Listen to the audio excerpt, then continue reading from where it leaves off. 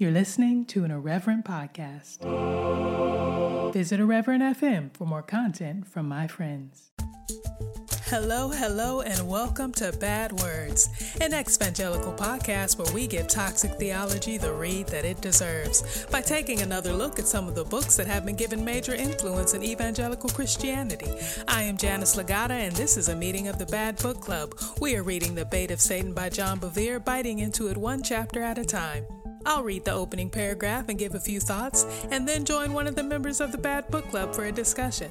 In the end, I'll read the closing paragraph and give some closing thoughts, all with the intention of leaving you free to think your own thoughts about the chapter, the book, and all things really. So, without further ado, let's get into Chapter 7, The Sure Foundation.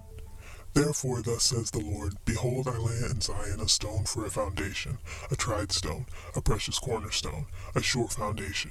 Whoever believes will not act hastily. Isaiah 28:16.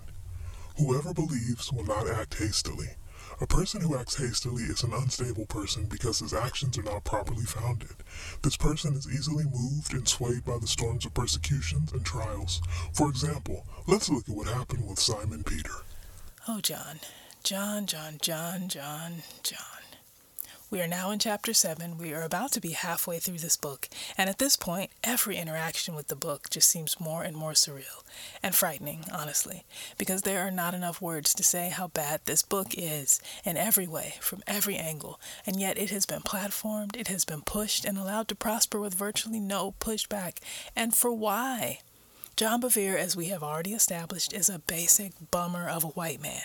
There's nothing specifically compelling about him. We're halfway through this book, and we don't even have any more specifics about his story, so it's not like this book is a testimony. With every chapter, it becomes more and more clear that this book is a tool to be used by abusive leaders to keep abusing, and that's it. This book serves no other purpose, and I think this chapter spells that out pretty clearly.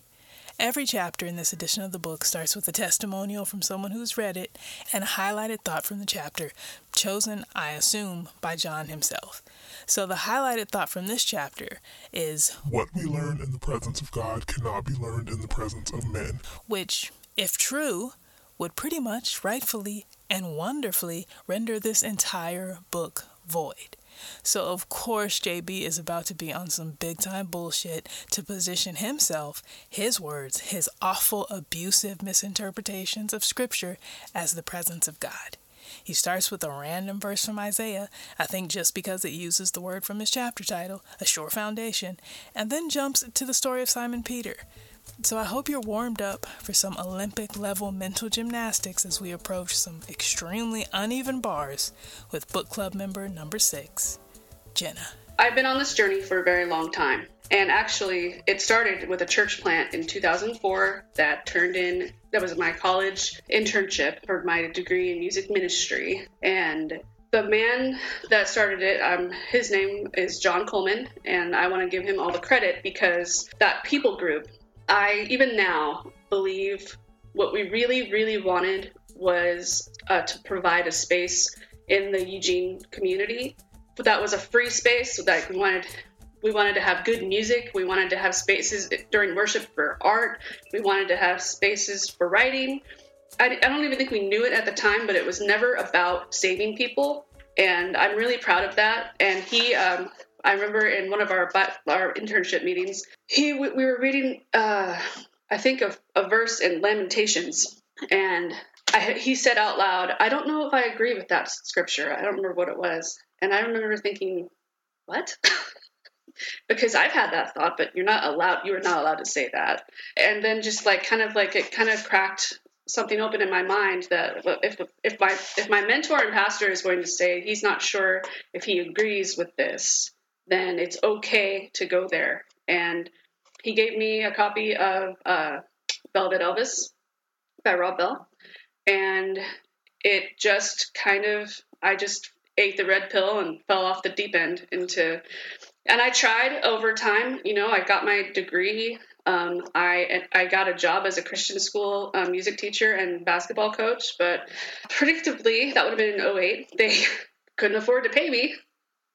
So that had to go. But that led me into finding a worship leader, youth minister job at a little church which I got let go from for talk. I did not understand the politics of church. I was too honest about it. I was really proud of that youth group though, because it became a thing, and I still talk to those kids. But it was devastating to lose, because I was disappeared, and that just makes me look like a flake.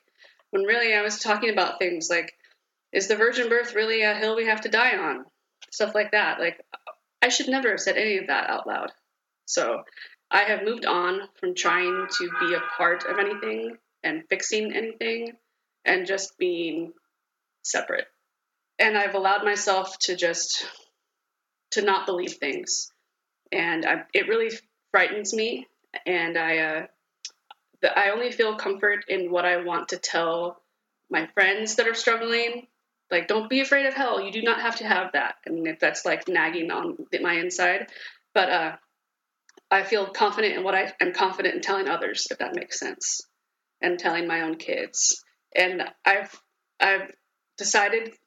recently realized about myself that I'm going through some kind of spiritual PTSD, because my husband, he grew up totally entrenched in church, but he does not have the hangups that I have, that I realize have come out with my 5-year-old. Like, when I caught him like watching some kind of Book of Job Bible story at my mother-in-law's house, and I was like, oh, I have to protect him at all costs. I don't want him to hear Old Testament stuff.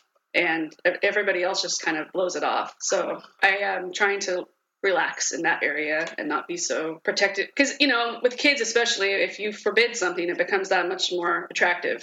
So I'm trying to loosen up in that area. But right now where I'm at is I'm accepting a lot of the things that are ridiculous in the Bible and my upbringing. And I'm just making fun of it and studying it, because that's how I have to stay sane. And then here I come with this book. When you pitched that one, I was like, oh, yes, absolutely. This was a staple. Like, my upbringing was very much charismatic, slain in the spirit, speaking in tongues, dancing around, prophecies, thus saith the Lord. We were joking before, like, I don't know when church will end. I do know I'll be standing up the whole time. I know that. Onward Christians, all those, the soldier and war analogies are disturbing, very disturbing, the violence. And what a natural part, how okay it is. So I'm ready to chew up and spit out this book. So you've read it before? I haven't. It's like one of the things that missed me, because it was my mom's book. I just, I didn't want to read my mom's book. But it was always around and always referred to, and I know about it, so I never actually read it. And that's why I was like, oh, I think I can do this one, because I understand it, but I'm not familiar with it. So what chapter did you have? 7. What was it about? The Sure Foundation. And what was it about? I don't know. It was about offense, right? Is that what the whole book, is it just over and over again? Because I thought, if you're going to give me one chapter and feel that is enough, then I will take your lead on that. But it is enough. I don't understand what else is in this book. So it's, okay, thus saith the Lord.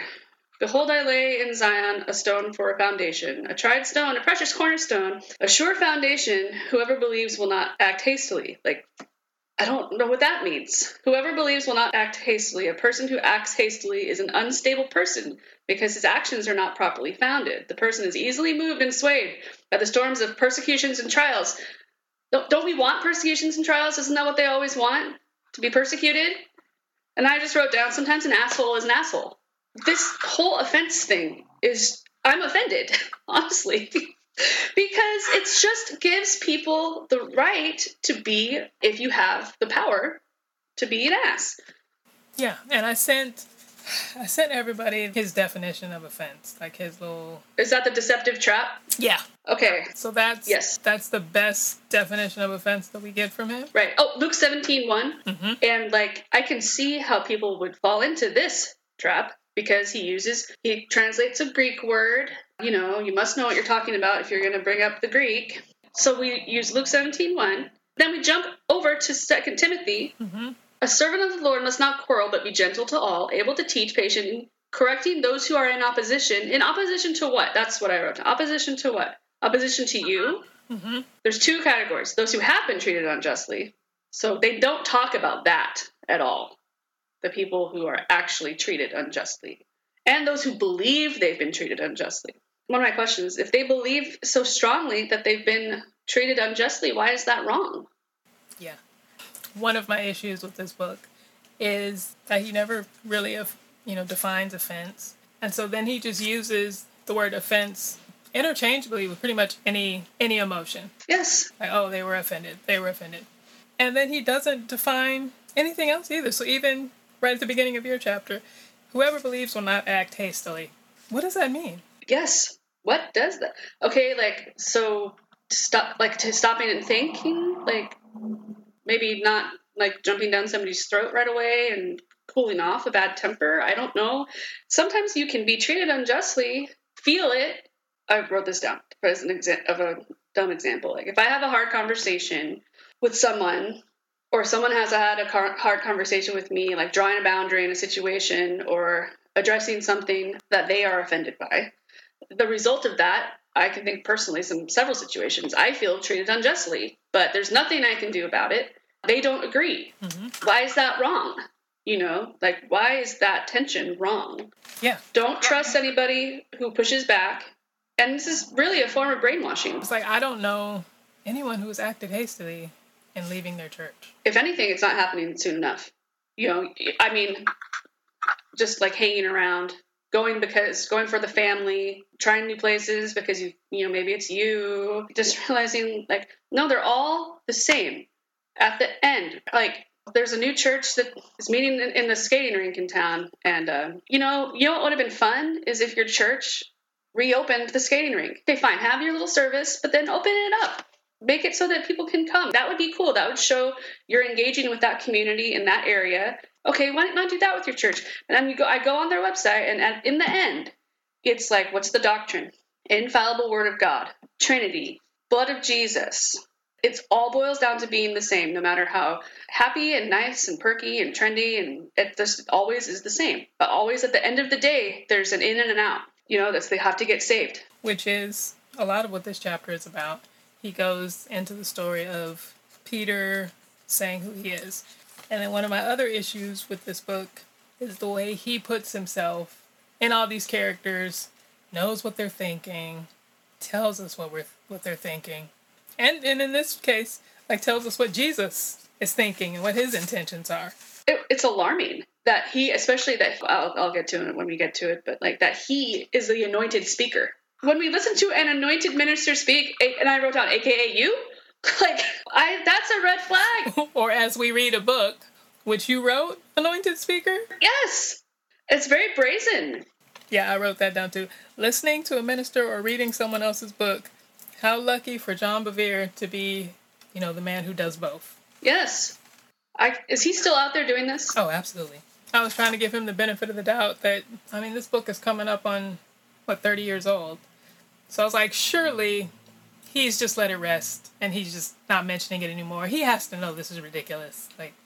But then talking with Faye about her chapter, and she, on her own accord, went to look and see what the Beveres are up to. And as recently as last month, they have a podcast episode about offense. And they have a book club. An opposite book club? Talking about this book. Well, this is probably a good time for them, with all the people actually speaking up and speaking out. It's coming back to they're offended. And I've said it before, I'll say it again. I used to own a business, so I have a concept. In what business would you be hemorrhaging customers? And not, my business partners would, every bad fucking Yelp review, it was my ass. And I was like, well, okay, I'm sorry. The customer's not always right. I will not be treated like shit. I'm sorry. I just won't. I'm too old, and I have dignity. I'm not going to kiss somebody's ass for $4.25 coffee. That was a big deal, losing one customer. How can they watch the people walk away and tell them exactly why they're leaving with very specific words and actions, and then think the problem is us?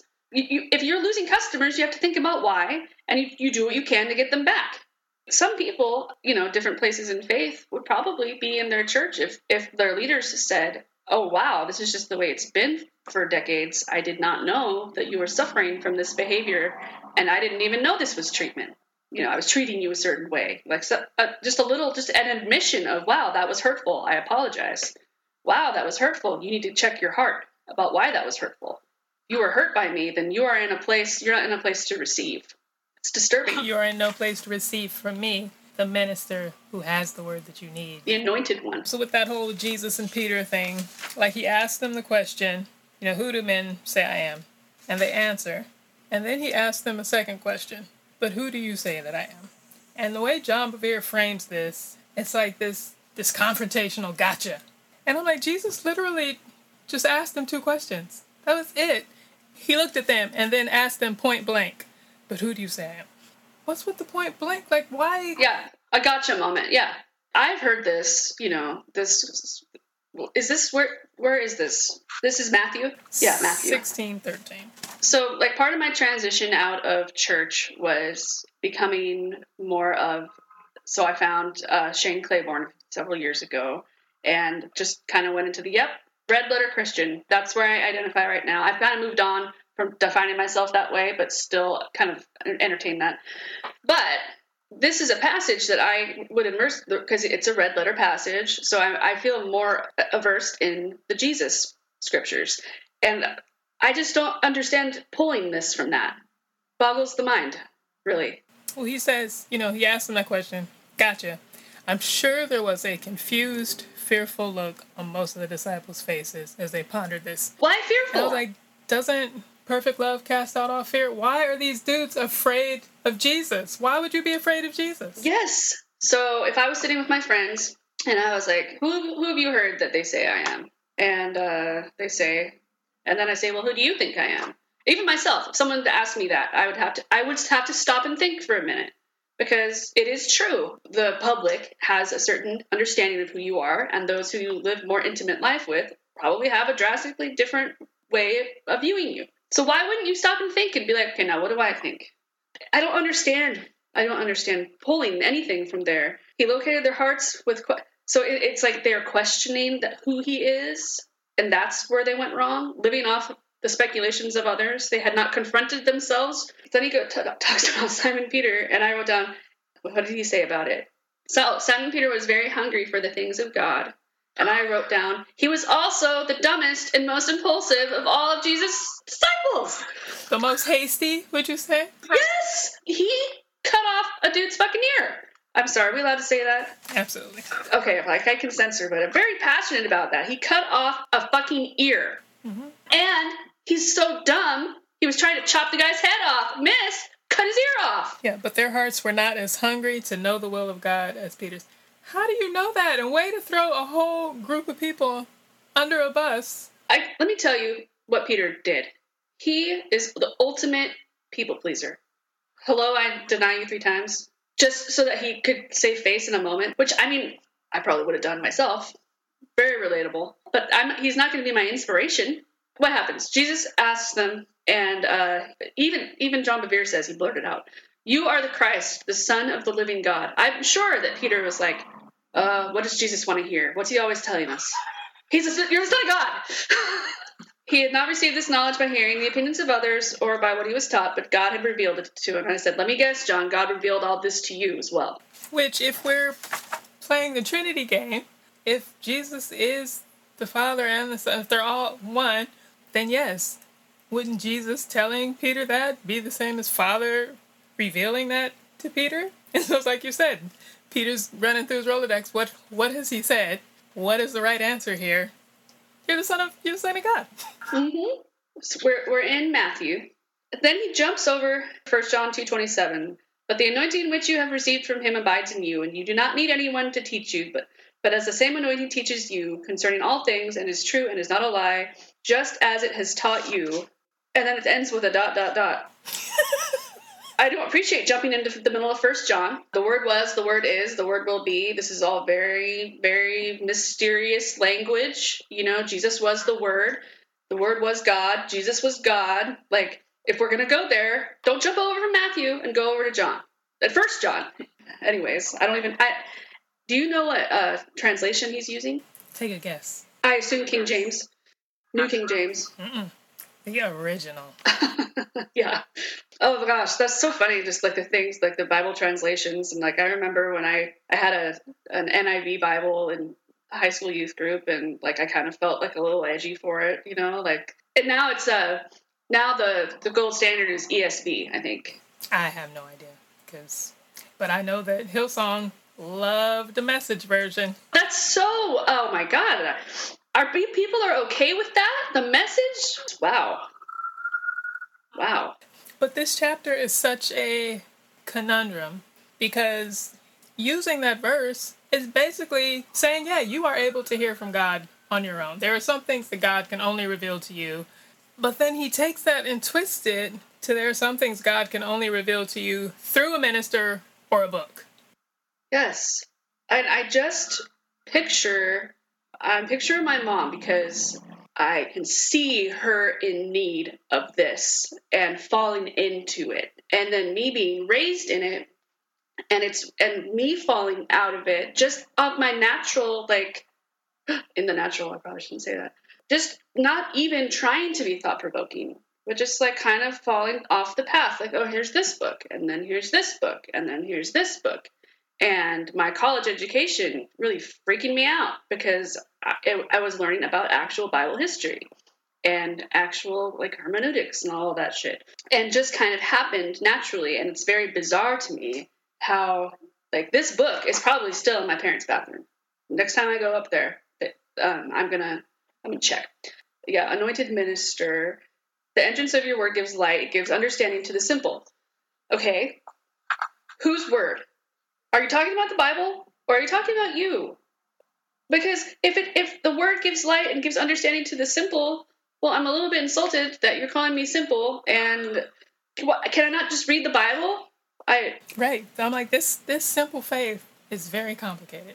The things that you need to maintain it, it's a lot. Yes. Don't trust your emotions.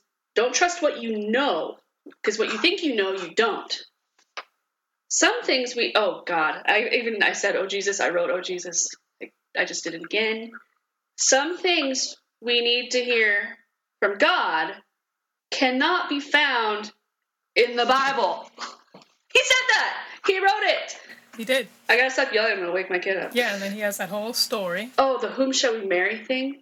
Okay, I wrote down, primed to be controlled. This young couple are in like early relationship bliss, and then some arrogant pastor says, you two are gonna get married. And you know what? It freaked the guy out. Rightfully so. I mean, she clearly was already there. I mean, this is how relationships work. Somebody realizes something first. It's not wrong that she was there and he wasn't. But then, yes, that probably put him into oh my God, God said I have to do this. This opinion clearly means something to him. And then John Bevere being like, no, I won't marry you. Not until God has told you directly. Which just on the page before.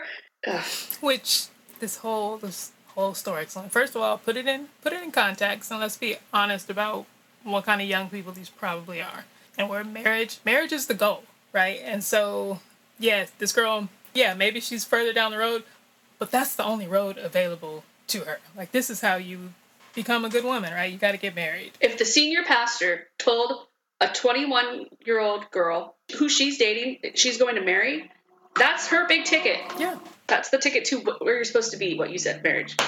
Right. And I mean, we have no way of knowing this, but I assume the story would be much different if the guy had been all for it and the girl was like, I don't know. This book, full stop, is not for women.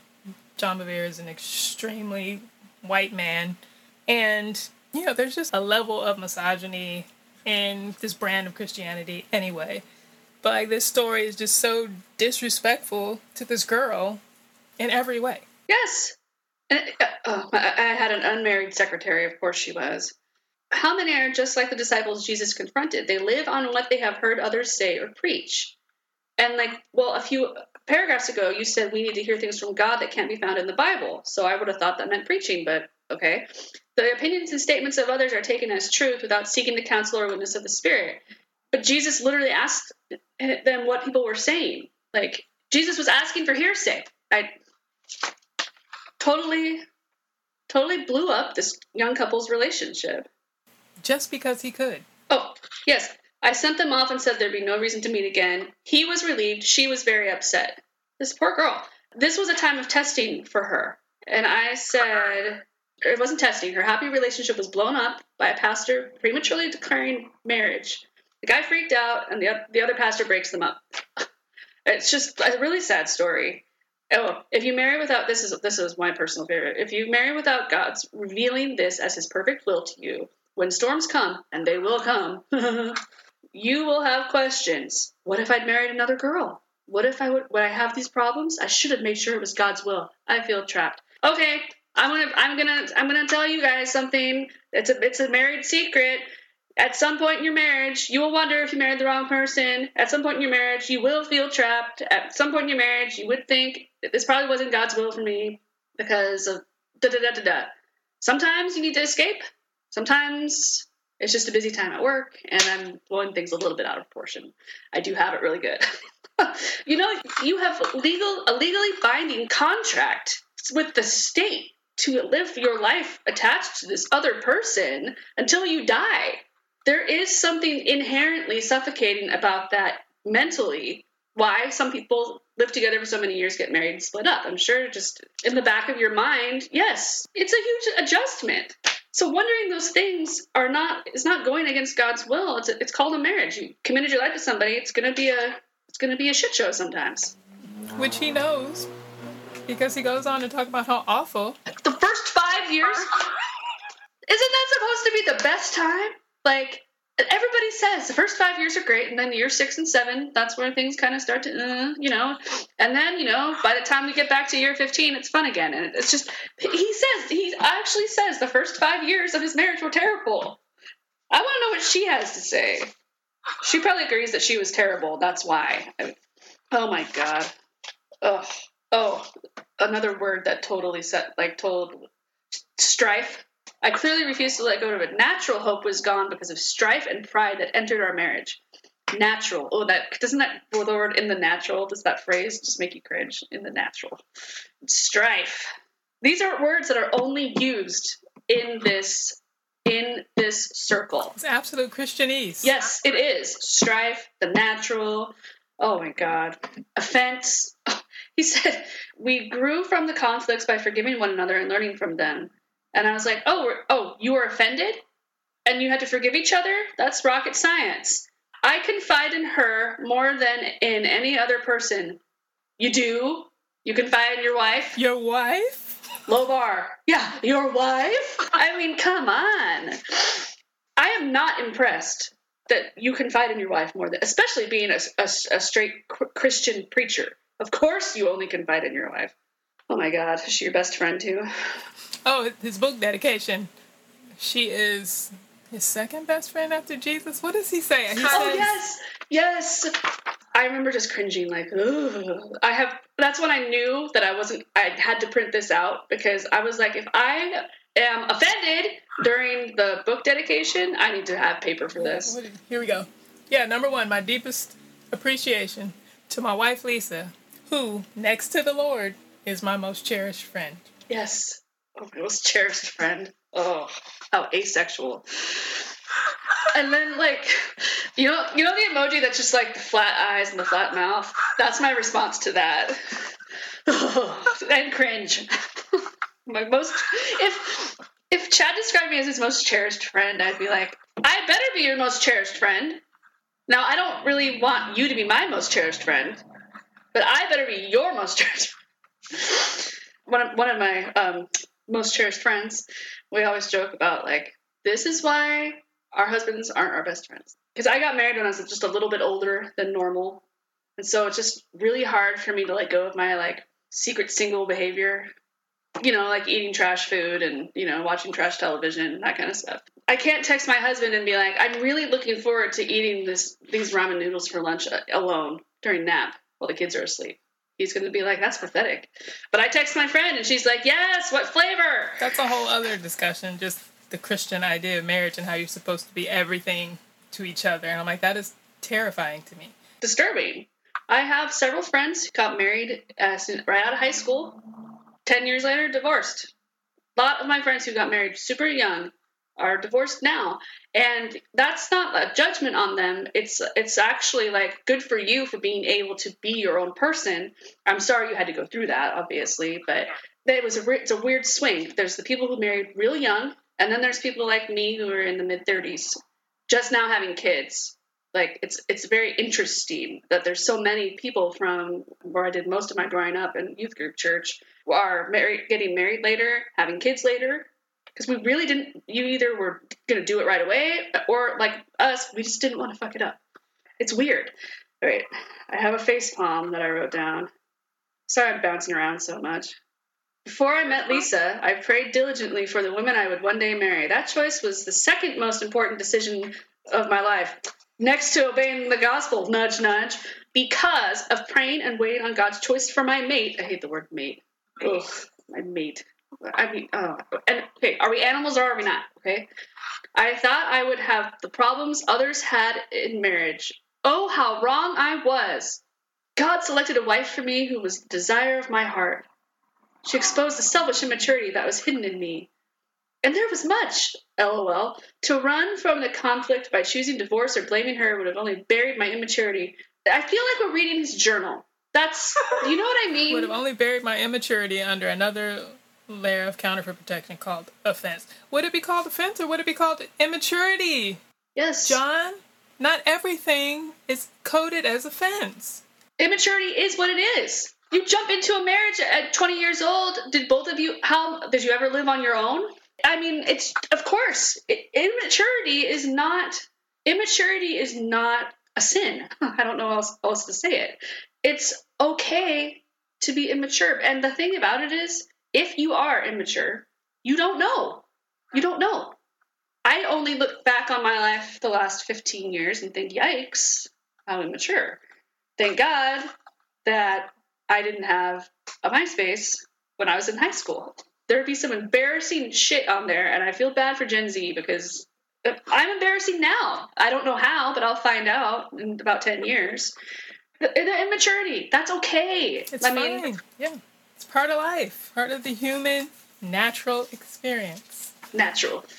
And you know what? Like, immature people, my relationships when I was immature, and I'm not going to label myself mature, but like, I moved on from relationships and it hurt and it felt unnatural sometimes, but like, it is what it is as far as friendships and relationships. When someone's immature, they get left behind, and that is their problem. And it's not even bad. It's not even necessarily bad. It's literally life. Oh, the italics. Some of you who are reading this may be thinking, I was not saved when I was married. Like, John, you are doing... He's covering all the bases. So much. He's covering all the bases. About you to this paragraph. Some of you may not have married in the will of God, even as believers. To enter into the blessing of God for your marriage, you must repent of not seeking his counsel before marrying, and he will forgive you. Settle it in your heart that two wrongs do not make a right. To break a covenant because of offense is not the answer, because I guess one's offended that the other one's not saved or something. That's the exact point where I wrote, stop using this word. Yeah, stop it.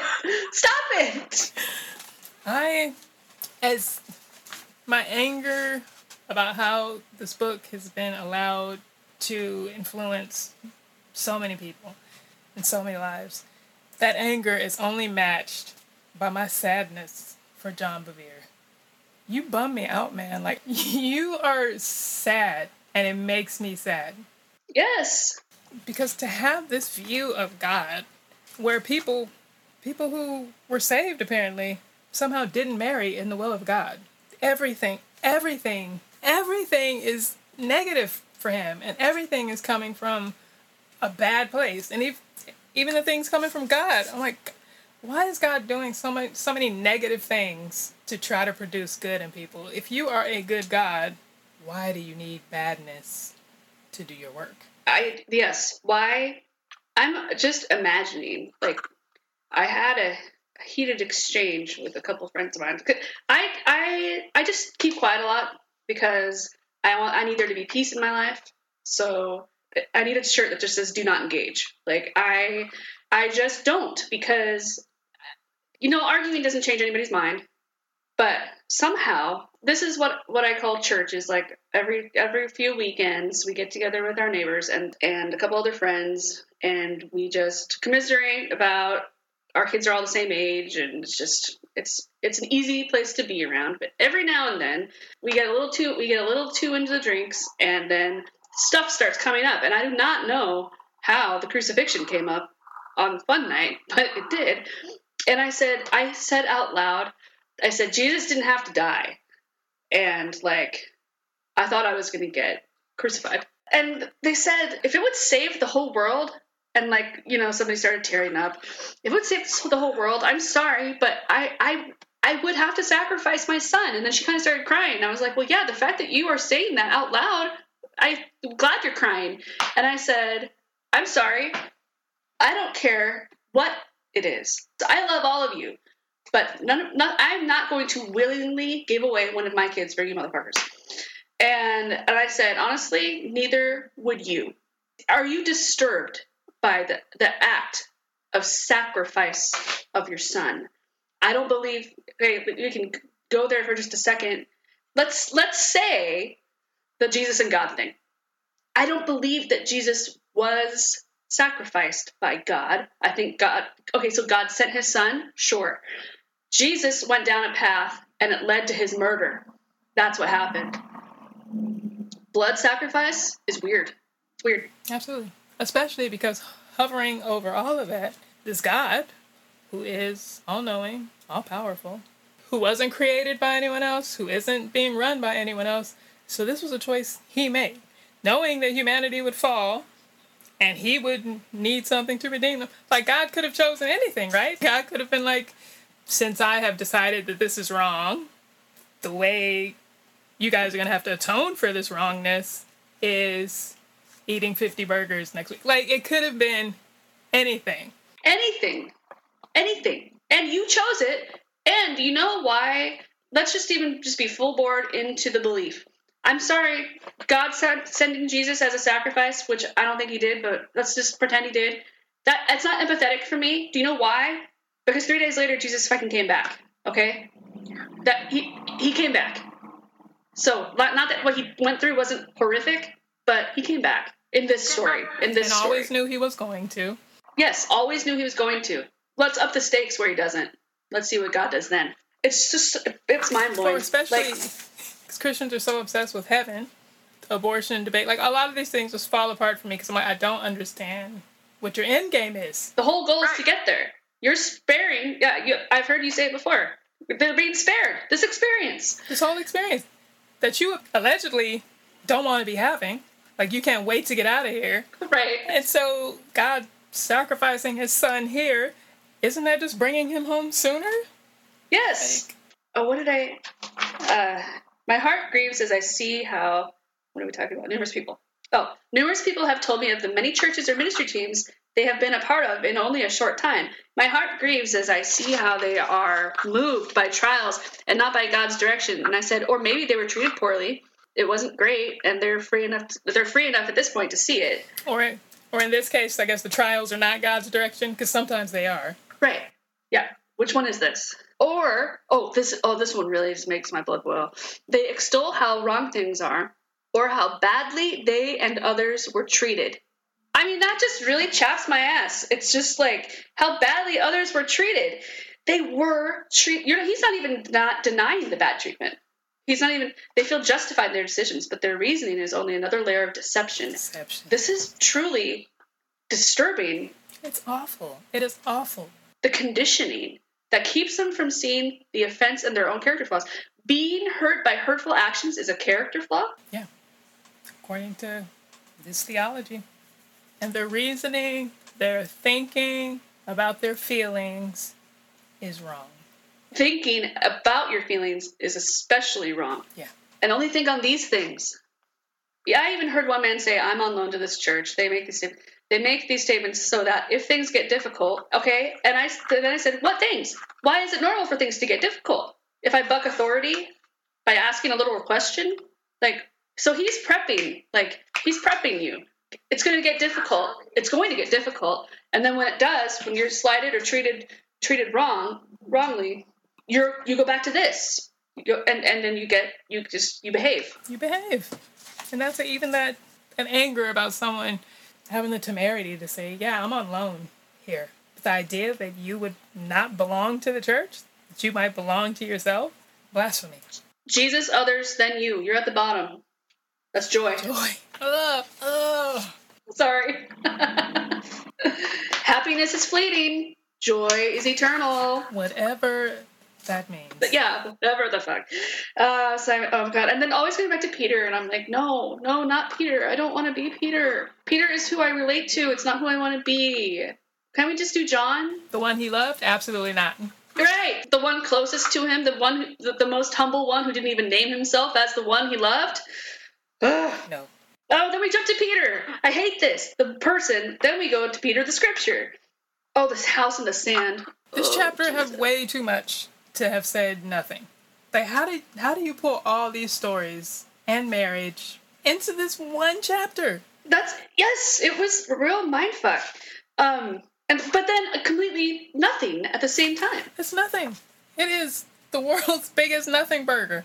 Oh, we go from Matthew, then we go to 1 Peter, and then even at the bottom he fits in 1 Corinthians. For no other foundation can anyone lay than that which is laid, which is Jesus Christ. It's just so convenient to pick and choose these things and string them together as a coherent thought. And all it has is the word foundation in it. And it ties into the rock. It ties into Peter being the rock of the church. Probably Peter was the rock of the church. I mean, it kind of made sense for Jesus as a career move. Well, he does really want to make me happy. I will give him the church because he will do exactly what I want with it. Right. And again, the church was not these mega church structures. It was not one person being over hundreds, thousands of people. Like, it just wasn't that. It was getting together and having dinner. Right. It was hanging out with people that traditionally were marginalized for a variety of reasons. And then when he goes back to Peter and he talks about Jesus says something offensive and drives a bunch of people away. But then he talks about who left. Notice it was not few, it was many.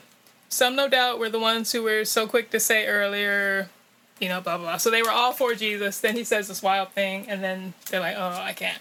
And I'm like, man, I said, could it be that these people were afraid of leaving their church? Like, Jesus is introducing this new way of thinking, and most of them stayed put. What is he preaching now, they wonder? This is too far out for me. My dude. It's like, yes, you're saying it. It's so weird how they circle, they get so close. And then, yes, exactly that. You want to know what the rocks and the stones will cry out? We are the rocks and stones.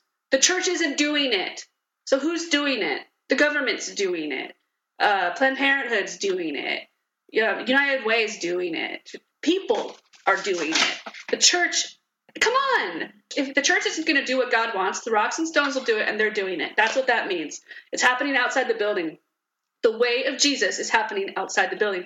And, plot twist, spoiler alert, it happened then too, because the religious leaders, and I circled that, were persecuting Jesus. The religious leaders.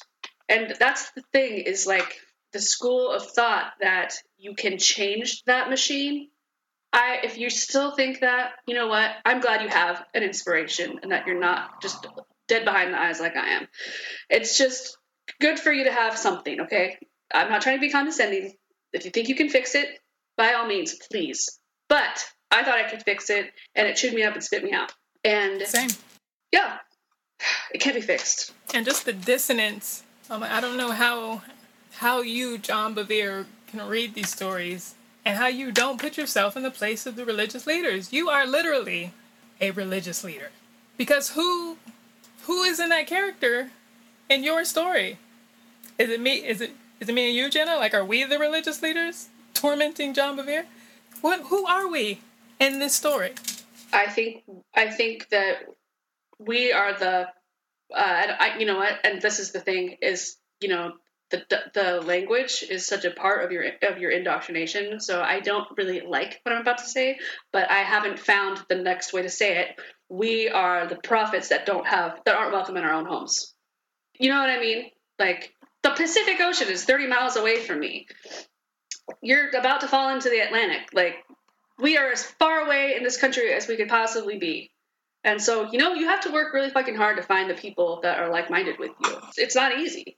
And how is he not the religious leader? And then, we've left our families and jobs to follow this man. We have a lot at stake. We believe he's the one. Why does he keep irritating the existing leaders? When things started looking up, people wanted to take him and force him to be king. He refused and walked away. He hates this. He's turned into an idol. Oh my God, I'm seriously going to get roasted. And if any of my people knew I was about to say this, I just lost my train of thought. It scared me so much it left. He didn't want to be king. It's not about, that's what it was. It's not about Jesus. It's all about you. Why is he digging his own grave? Why does he make such hard statements? These are valid questions, but we're not supposed to think. The offense was beginning to mount in these men who had left all to follow Jesus. Well, that's valid too. I quit my job and followed you across the country, and I have nothing to show for it. All I have is this dumb t-shirt. And again, the offense. What words is he masking with that? No, it's fear. It's worry. It's like doubt. Stress. Yeah, anxiety. It's just questioning. Did I do the right thing? And again, this is him putting these words in these people's heads. We don't know that that's actually what they were thinking. Exactly. Because you walk away from this with that mind language from these men. What is he preaching now? This is too far out for me. And it's in quotes. What's he quoting? No, then he finally goes, for the disciples saw the straw that broke the camel's back. Okay, that's not in the Bible. Therefore, many of his disciples, when they heard this, said, "This is a hard saying. Who can understand it?" When Jesus knew in himself that his disciples complained about this, he said to them, "Does this offend you?" And the thing about Jesus is it would be stressful to leave your job and your family and follow Jesus, because deep down you know that something's going on here. And Jesus doesn't care. Oh, you regret doing this? You knew what you're getting into. Jesus was kind of an ass sometimes. But that's that reading of it. What if it is, oh my God, does this offend you? Did I? Oh, maybe he cared? Maybe he cared. Maybe he cared. We've been taught to read Jesus as this asshole, basically. Never crossed my mind to read that in a tone of him being concerned. And that is disturbing. So maybe the reading of that is, oh, shoot. Was that too far? Did I offend you? The reading Jesus in an empathetic light as being a new thought is just really, really bothers me. The offense built to the point where they did what many do today. They left. Jesus didn't beg these men, "Please don't leave. I just lost most of my staff. How would I get along without you?" No, he confronts them. Then he asks Peter, "Do you also want to go away?" And Peter says, "Well, where else would we go?" Which again, how did he ask that question? Maybe he was bummed out. "Wait, are you going to go too?" And Peter's like, "Well, where else am I going to go?" What if this human man had human feelings? That's heresy. You can't think. You can't feel. Oh, then next we come to the drinking of the blood. I often say that trials and tests locate a person. In other words, they determine where you are spiritually. They reveal the true condition of your heart. How you react under pressure is how the real you reacts. And it's if you put my head in a vice, it's going to hurt. Okay? All people. If you burn me, it will hurt. I'm not going to just sit around and not. Did you said something along those lines one time, I think, about pain, about yes, I'm having a giant reaction. That was the brilliant Elizabeth on one of my episodes when she was talking about, because I underlined this, how you react under pressure is how the real you reacts. And I was like, is this true? Because so much of Christianity hinges on that. No, you're being put in the crucible and you're being tested and you're being ground into, whatever, coal turned into diamonds by pressure. And so Elizabeth was like, no, that's ridiculous. That's been conditioning this whole time. Because, if you burn me, what's underneath is going to come out, but it's not supposed to be out. Right. You're right. That part of me shouldn't be out, and I'm going to have a reaction to it. I'm going to try to keep it in. Right. And that might be the most primal me. Yeah, you put me in a vice. You burn me. I'm probably going to scream. I'm probably going to scratch. I'm going to do things I would not normally do on a normal day to get out of this situation. But to say that that is who I actually am. And then that's bad. And that is bad. Why is that bad? Because even this context is nothing.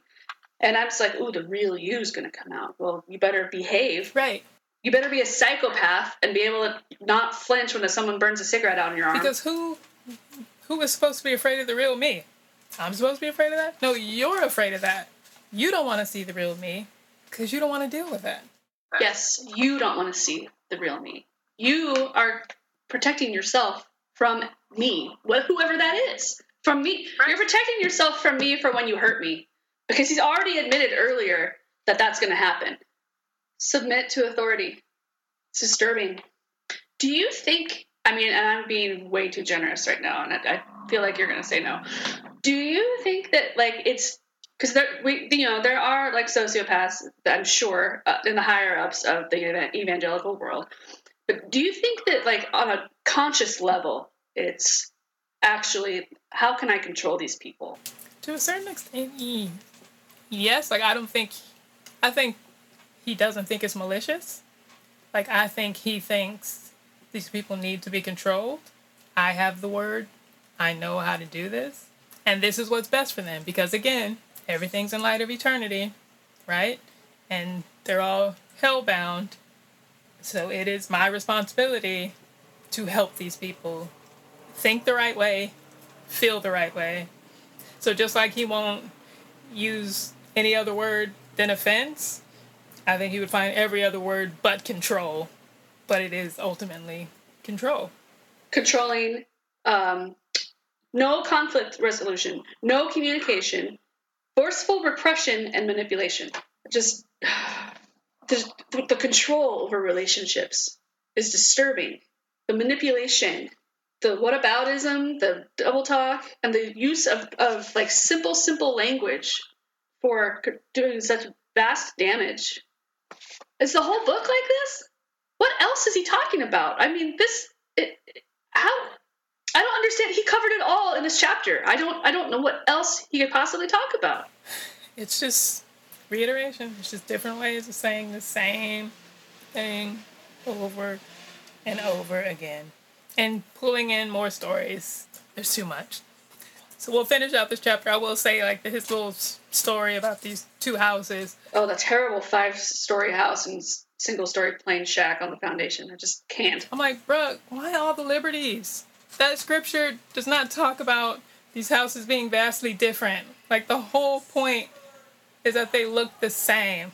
Only difference is the foundation. Right. So for you to put, this house is opulent and 5 stories and wonderful. And guess what? What's your house look like, John Bevere? What's your house look like? Is it a shanty? Are your 5 kids sleeping in one bed? Come on. Was the 5-story house really your house? But again, just the dissonance. Who are you in this story? John, you have no self-reflection. Keep yourself humble. To make sure, what you said, the 2 houses are supposed to be the same. The point is the foundation. And then to make sure that the house with a good foundation is the rundown shack. Just to make sure that you stay humble. It's humble. Why that detail? You. Yes. My 5-story house has already been built. Couldn't be helped. It's just, is he a pastor of a church? I think so. Actually, I don't know. Here's a fun fact.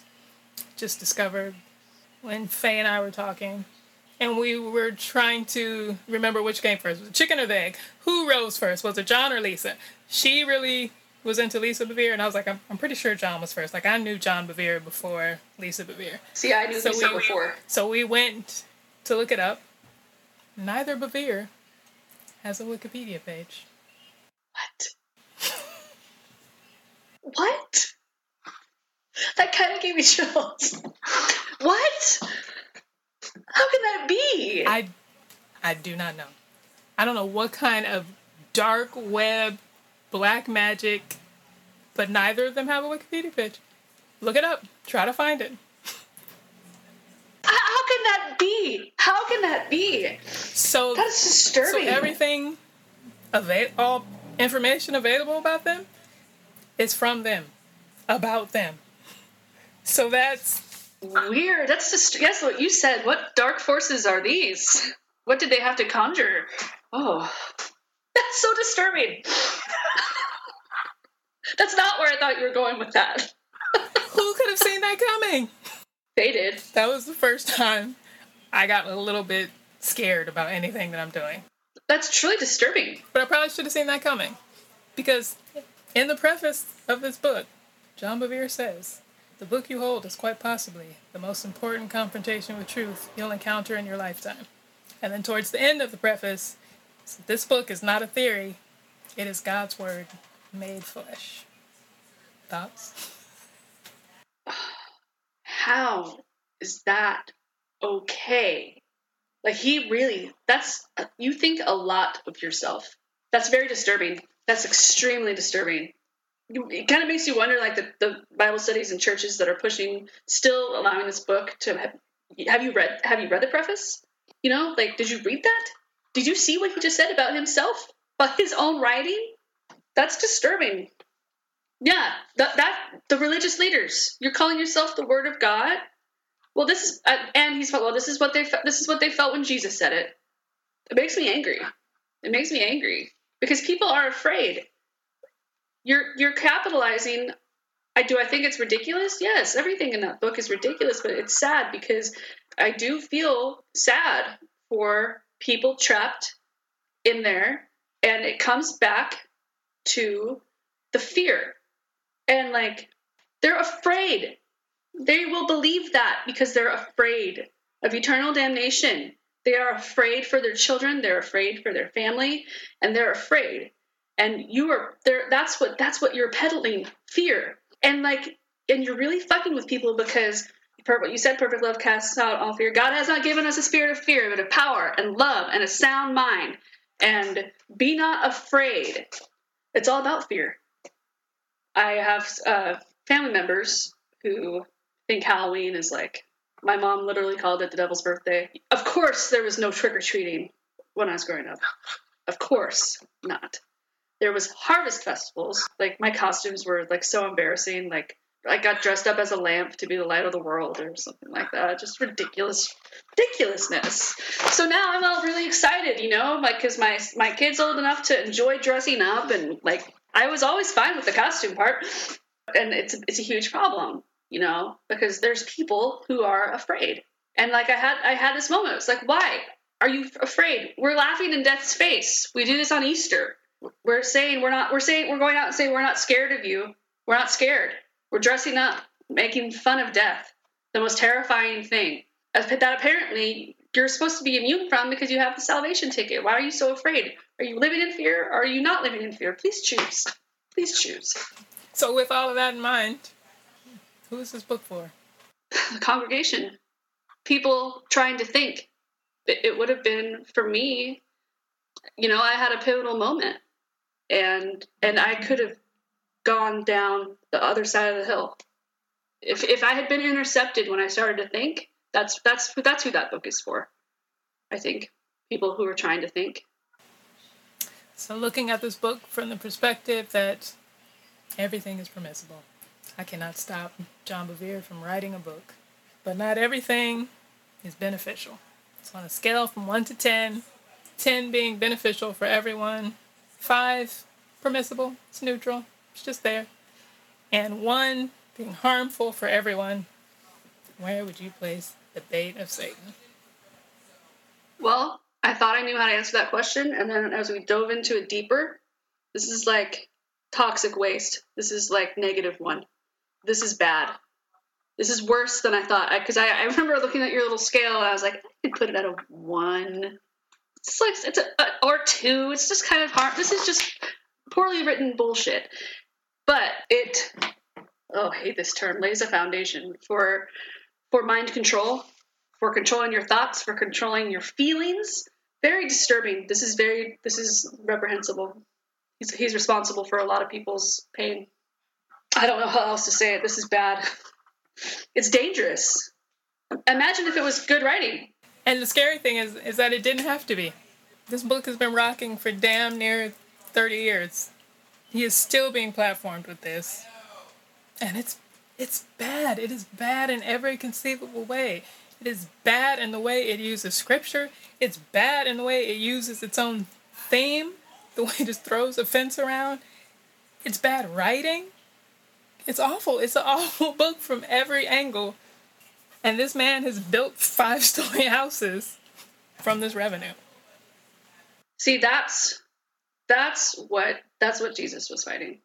The way you can string scripture together, and like, that's why they don't want to have the conversations. This is dangerous, and this is what Jesus was. This is what he did not stand for. This is what he was doing, was freeing people. This is what he meant when he was saying, "You've heard it said, but I say." And here comes John Bevere.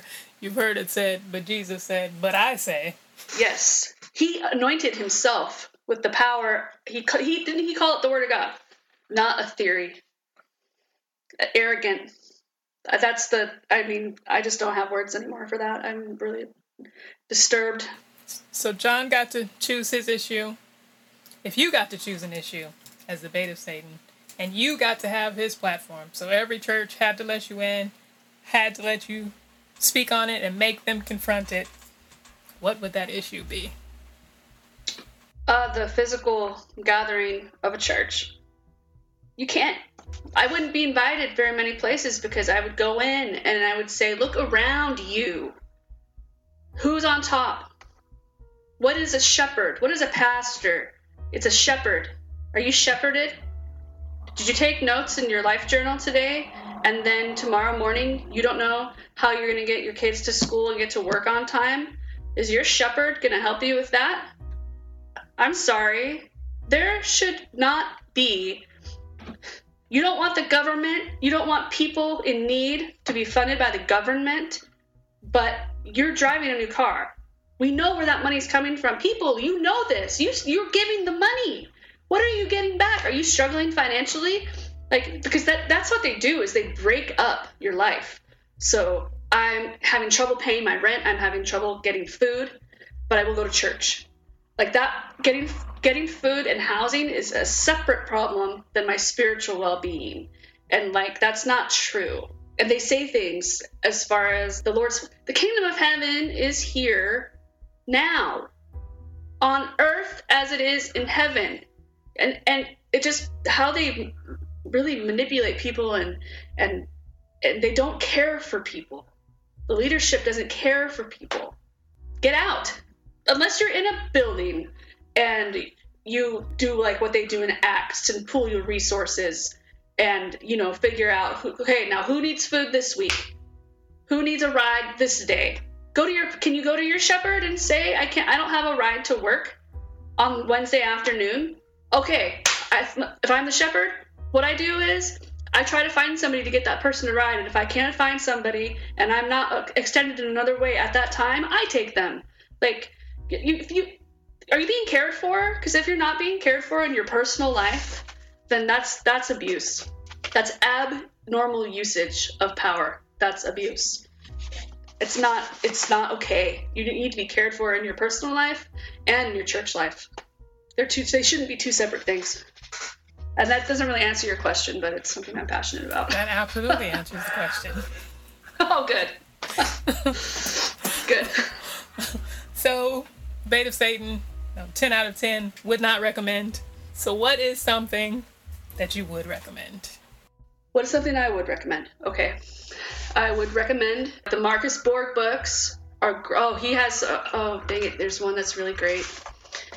He talks about feeling close to God is like being in a thin spot. When you're feeling especially close to the spiritual world, you're in a thin spot. And finding thin spots throughout your life. Marcus Borg he's a great writer as far as knowing history of the Bible and the history of how it was written, and it gives very more like actual facts and things and context of what things might mean. Really enjoyed Love Wins by Rob Bell. That was kind of controversial for him. I mean, it's very brave, very brave. Oh shoot, I have so many things that I like to read. if you're still reading the Bible, about that I mean the New Testament, the Voice translation is very about a focus on liberation and freedom. I don't feel like I don't read it much anymore, but it was really helpful to me when I was coming out of reading the Bible because I enjoyed it and it was helpful. Those are some things that I really enjoy. All right, good things. Thank you for that list, and thank you for doing this. Thank you for being here. Thank you for the conversation. It's very helpful to me. I'm not going to pretend I didn't get anything out of talking to you. It was great. I really enjoy it. I haven't engaged in a conversation out loud about this kind of thing. It's all been through, texts with random people that aren't physically near me, or, like harassing strangers online and making them engage with me about stuff. So I really appreciate it. Thank you. And in closing, be sure that you build your life on God's revealed word, not what others say. Keep seeking the Lord and listening to your heart. Don't do or say things just because everyone else does. Seek Him and stand on what is illuminated in your heart. This book is so infuriating because taken out of John's awful, stupid context, that last paragraph could be great advice. Yes, listen to your heart. But it's coming at the end of a chapter that has positioned what John Bevere claims God has said to him as what God is speaking to your heart.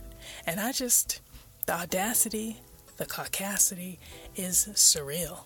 And like I said at the beginning, frightening.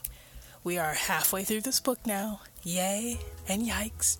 And I am currently halfway or more, I hope, through a breakthrough case of the Omicron variant. So, I run low on patience with John Bevere at the best of times, and today is not one of those days. So, let's get to the stats and put this garbage in its place. The chapter is 10.5 pages long. The word offended is used 4 times. The word offense is used 8 times. The word offensive still does not exist. And the word offend is used once when Jesus, mean asshole Jesus, confronts the disciples with the question of, does what I say offend you? Words I would replace offended with in this chapter are scared, hurt, disturbed, worried. And in that question Jesus asked the disciples, I might actually let the word offend stand. Because as is so often the case with John, all my theology is bad Bevere, every day is opposite day, and he has to go out of his way to make the most logical conclusion, make a sharp U-turn into nonsense. In that situation, Jesus is saying things that are offending the religious leaders, that are offensive to them, and the standard way of doing religious things. And so the people who were offended and followed that offense dug their heels in deeper and stood opposed to Jesus. Jesus was saying there's a new way, and the offended people were saying no way. But somehow in JB's twisted, nonsensical economy, the thing to do with offense today is stick with the old way. He does a lot of what he probably thinks is fancy footwork, but is actually embarrassingly uncoordinated stumbling to try and make it seem like the thing to do is to stick with Jesus, and that means sticking with the church, even though everything about the story he's using is actually saying the opposite. It is such a bad reading of that story, and it's no surprise because it is classic JB. Coming into this project, I wanted to be as impartial as possible, to give John Bevere the benefit of the doubt and to just deal with the writing. But the writing is so bad and so baseless, I have become more and more curious about John Bevere and where he gets the nerve. This book is his brainchild. At this point, I feel safe in saying it has come from him and him alone, not from any reasonable reading of scripture, and not from a good God. This is the work and creation of a man on a mission to do what?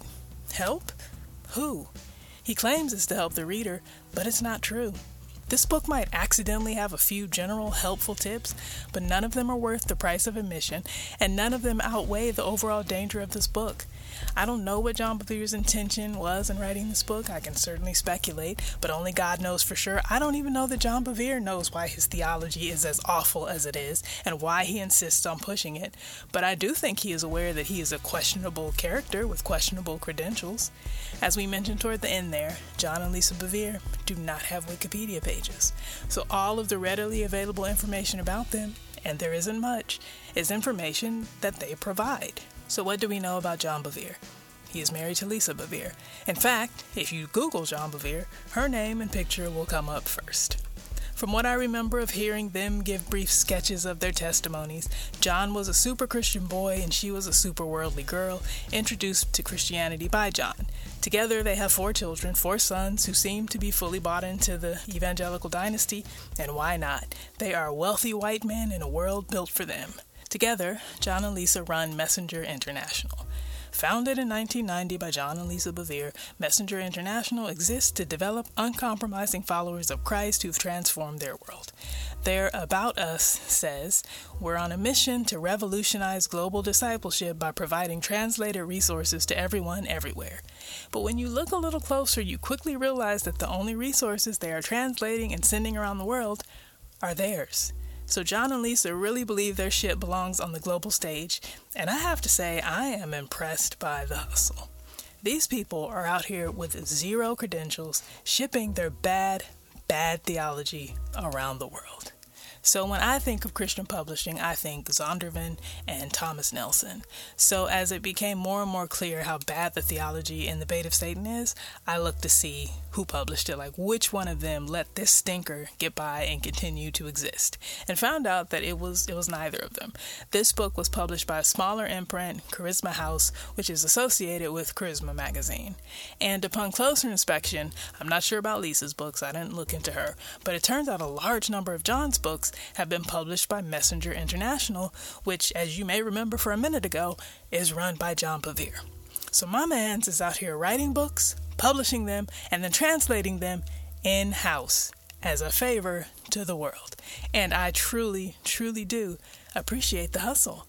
There is something very inspirational in all that. And if what he's shilling wasn't such toxic theology, I'd give him all the applause. His entire resume, the one that he shares, is based on credentials he has given himself. But there is another resume. As Elizabeth mentioned in the Chapter 4 episode, the first version of this book had a foreword by Benny Hinn, because that was the minister John Bevere was groomed by. Before striking out on his own, John was a youth pastor and then personal assistant to Benny Hinn. And if you don't know who Benny Hinn is, count your blessings that you haven't been hit with every trauma stick. And if you do know who Benny Hinn is and don't really want to make a judgment call on him one way or the other, let JB make the call for you. He spent years under that man and does not seem to want people to know that now. So this chapter was awful, the book is awful, and all of John Bevere's theology is awful because it has to be. It's all John Bevere has ever known, and it's the only way for him to make sense of his world without having to acknowledge how warped it is. A question I've been kicking around lately, just in my own head, just for fun, is at this point in history, American history, church history, should white men be writing books for anyone other than white men? Like, is there anything John Bevere has to say that is anything of value to me? It just seems to me that worldview, the white man worldview, is so prevalent and has had the microphone for so long that anything they have to say is redundant, even if it's something good. Nothing John Bevere has to say is good, but if tomorrow he woke up and had something worthwhile to say about racism or feminism or the love of God, he is so far behind, it is infuriating to think about how entitled he would feel to be platformed. It is infuriating now to think about how much room he has been given, how much damage he's been allowed to do based on his own recommendation of himself. This chapter has 19 scripture references. All of them have been put through JB's ringer, so everyone should feel free to disregard all of his interpretations. Disregard this entire chapter and only listen to the bit JB chose to highlight. What we learn in the presence of God cannot be learned in the presence of men. John Bevere is not the presence of God. This book is not the presence of God. The presence of God cannot be summed up or limited to any one person or book or theology, and nobody else can tell you or gets to tell you what exactly it should look like or sound like to you. John Bevere has a very limited and limiting worldview. His perspective of God absolutely bums me out, but it is his perspective to have and he is welcome to it. But no one else should be taking it as gospel because it's not. It's not good news. But the fact that it exists kinda is. When you consider that John Bevere is a scripturally uneducated dude with a questionable Christian background who is out here crafting theologies out of thin, abusive air, well, what's to stop you from doing the same?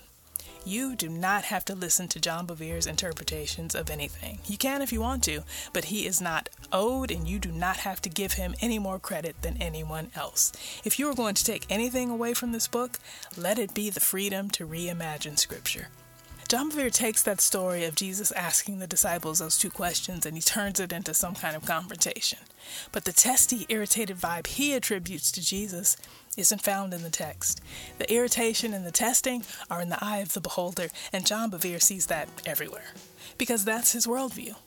But in mine, I see Jesus more and more as a man trying to reconcile the belief system he was handed with the world he was trying to see. And as a marginalized man saying and doing things that weren't winning him many points with the religious leaders, I think he was asking genuine questions. He wanted to know what the streets were saying, and then he wanted to know what his friends thought. And when Peter says, "You are the Christ," and then Jesus says, "Flesh and blood didn't reveal this to you, and on this rock I will build my church," we've been taught that Peter recognizing Jesus as the Christ is the rock. But what if the rock Jesus wanted his church to be built on wasn't what was revealed, but how it was revealed? Because if you finish reading that passage, Jesus tells the disciples not to tell anyone about him being the Christ, which is an awful church growth strategy if that revelation is the main thing. But I think the rock Jesus wanted his church to be built on is people hearing from God themselves, not waiting for or living off of the revelations of other flesh and blood. Either it's a simple faith or it's not. If it needs all this supplemental material, if it needs John Bevere to create a whole new theology and write a whole-ass bad book about a huge, potentially eternity-affecting truth contained in an obscure word of a random verse, then all is lost. And since even John Bevere obviously doesn't think believing Christ is the Messiah is foundational enough or revelatory enough or enough at all, feel free to listen to him just this once and remember. Be sure that you build your life on God's revealed word, not what others say. And very few people are more others than the basic bad theology bummer that is John Bevere. So go with God and leave that man and his awful theology behind. Thank you for joining me for this episode of the Bad Book Club. I certainly hope you had a better time listening to this episode than I did reading that chapter. The foundations of this book are surely located somewhere in the swamps of sadness from the never-ending story, and the walk score is a solid -8. If you are enjoying this podcast, please remember that sharing is caring. Please tell your friends and leave us a review on Apple. And remember to show love to my guests. Hit the show notes for info on where and how to find, follow, and support them, and to check out the links to better things than the bait of Satan. Feel free to hit me via email, my DMs, or the comment section of Instagram. I am Janice Legata, and this has been another episode of Bad Words, but here are some good ones. From Jesus and John Wayne by Kristen Kobes Dumais. Evangelicals claim to uphold the Bible as the highest authority in the Christian life, but there are more than 31,000 verses in the Bible. Which ones are considered essential guides to faithful Christian practice, and which are readily ignored or explained away? In like manner, when evangelicals define themselves in terms of Christ's atonement, or as disciples of a risen Christ, what sort of Jesus are they imagining? Is their Savior a conquering warrior, a man's man who takes no prisoners and wages holy war? Or is he a sacrificial lamb who offers himself up for the restoration of all things? How one answers these questions will determine what it looks like to follow Jesus.